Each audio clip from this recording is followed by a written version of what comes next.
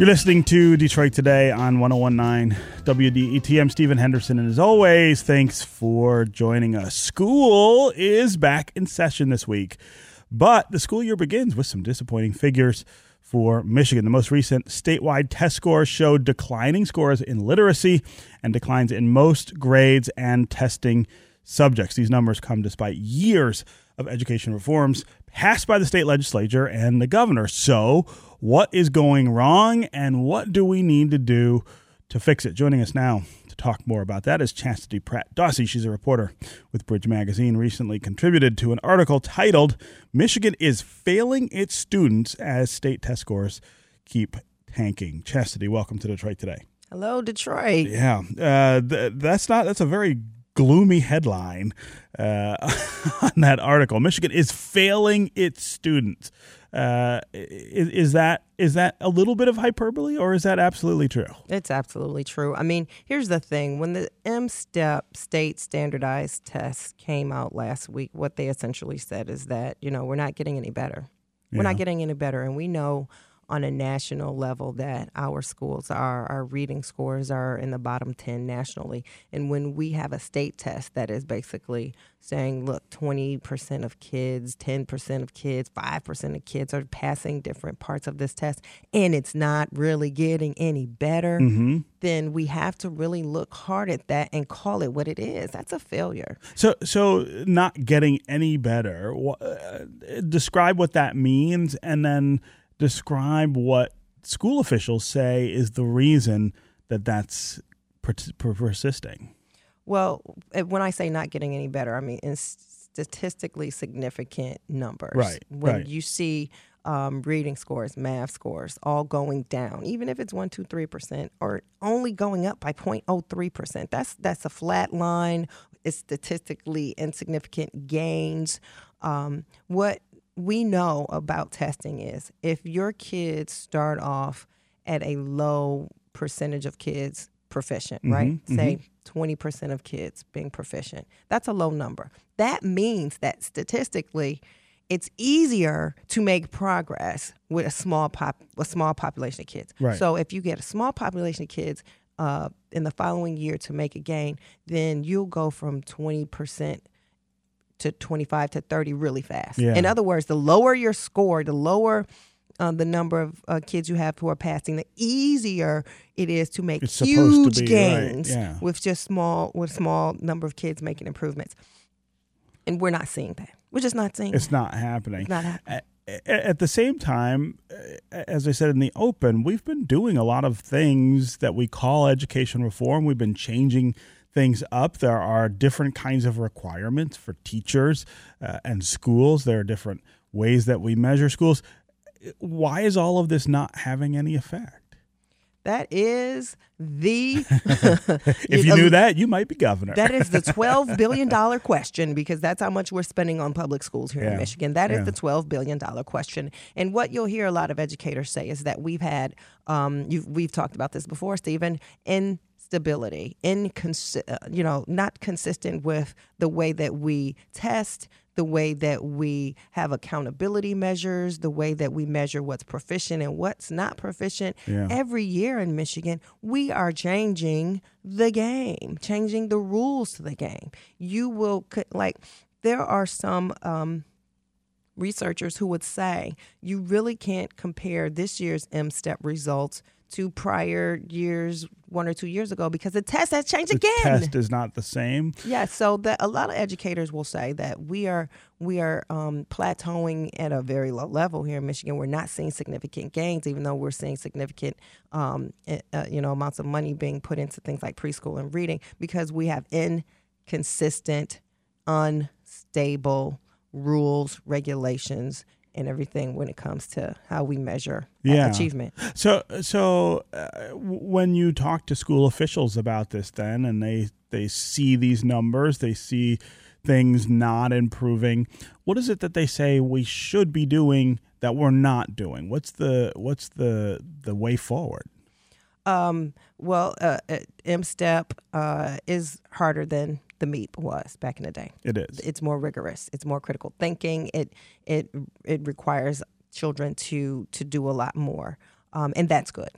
Now, last year, as you might recall, we did away with some of the reading, Yeah. some of the writing tests. Mm-hmm. Why are you doing that? You know, so what we should be doing is coming up with rigorous standards, a high bar, having high expectations, and sticking to that over a course of time, so that we can have a course of time where we can compare children's achievement now to children in the past and in the future. Yeah, I mean, and that's sort of counterintuitive, isn't it? Right? You see test scores plateauing or going down, and your instinct is to say, "Oh my goodness, we're not doing the right thing. We got to do something really radically different." But really, the answer may be to double down on what we are doing, give it a chance to take root and maybe have an effect, and then see what needs changing. That's Exactly. that's a hard message to sell to parents, I would imagine. Exactly. I mean, look at it. Third graders in Michigan, third grade reading is the pivotal point. Right. That, you know, experts have said if you need to be reading well by third grade so that you can continue to use those reading skills to learn other subjects, right? Right. So if you're not reading well by third, fourth grade, you're in trouble. So here in Michigan, for instance, this year, 44.4% of third graders were rated proficient. That's up from 44.1%. So that's statistically insignificant number of kids. We're basically at the same rate as a year ago, even though there's been a lot of money put into reading coaches and trying to get kids reading. Mm-hmm. This is important in Michigan because we know that we have a policy here. Starting next year, if you're in the third grade and you're failing reading and you're failing a state reading exam, you could be held back. You could be held back. Now, there's a lot of loopholes in that, right? Yeah. You could be. A lot of kids probably won't be. Right. But, the state has put that on the table. And 44% of kids being proficient. So is Michigan next year going to take 45% of third grade and say, you're going to repeat the third grade? That would be nuts. That would be nuts. I mean, you're not gonna do that. But is that the kind of approach that we need to say, look, this is serious, and if you can't read by the third grade, if you're not proficient in reading, you can't go to the fourth grade because that's when we stop teaching reading. Now we're reading to learn as opposed to learning to read. So what's the answer to that? You can't make promises or threats that you can't keep. That's for sure.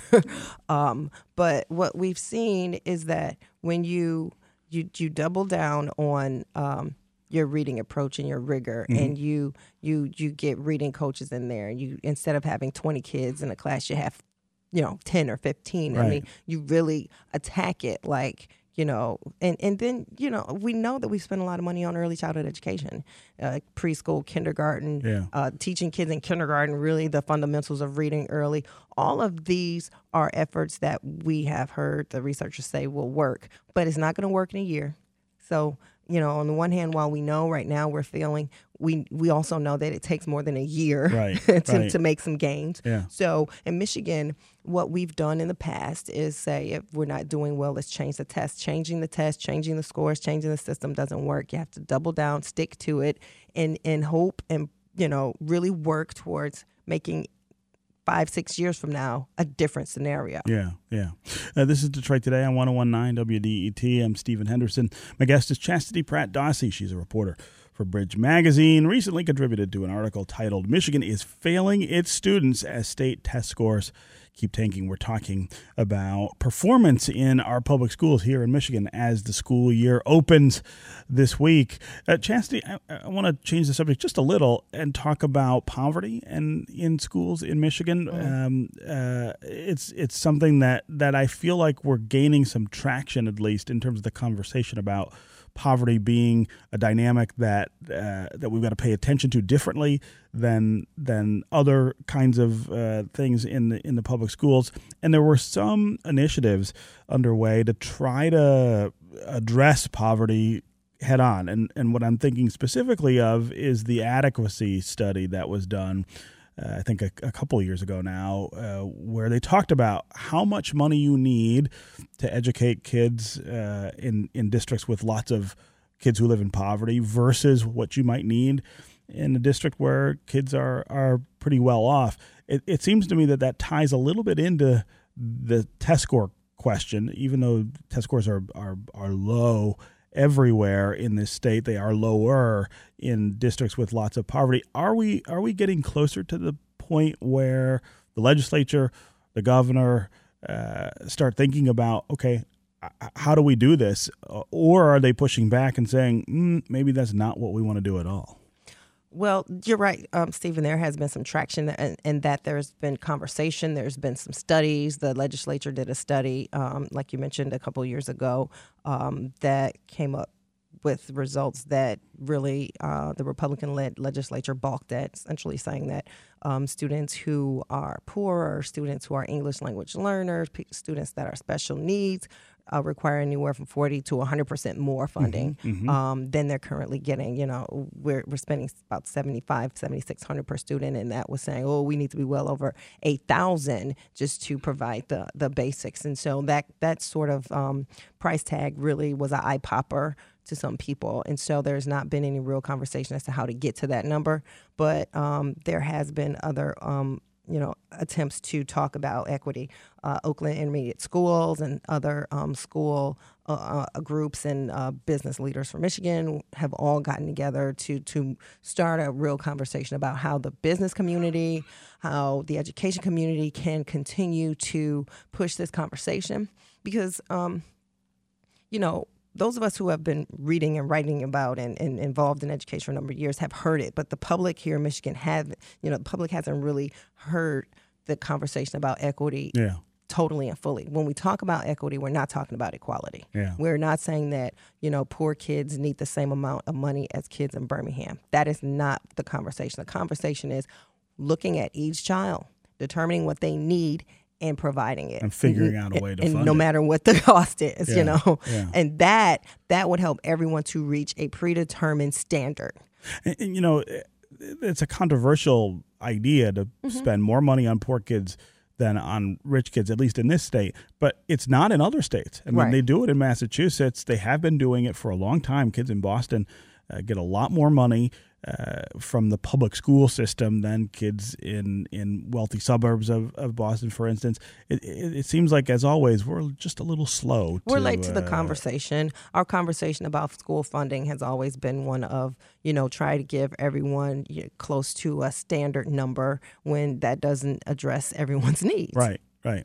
I want to pivot again and talk about DPS and the drinking water shutoffs, which continue to get a lot of attention now in terms of what the solution might be, at least in the short term. You have a story coming out that will talk about DPS water shutoffs. What will we learn in that piece? I don't want to give away too much because it's not out there yet.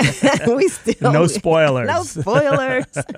But I mean, when we look at what DPS did, it raises questions. DPS voluntarily tested their drinking water back in 2016. I don't know if you remember, but sure. Bridge, we broke the story saying Darnell Early is leaving Flint and going to Detroit Public Schools. And at the time, he was the emergency manager for Flint. Then he became the emergency manager for DPS. And people in DPS freaked out. They were like, oh, my God, he was the emergency manager over the water problem. What if we now have water problems? What if we get the same thing? What if he brought water problems with him, right? And so what happened was they started testing the water in DPS. And they found, about 20 schools had some problems. And then this year was another round of testing, and they found another 16 or so schools with lead, unacceptable levels of lead and copper.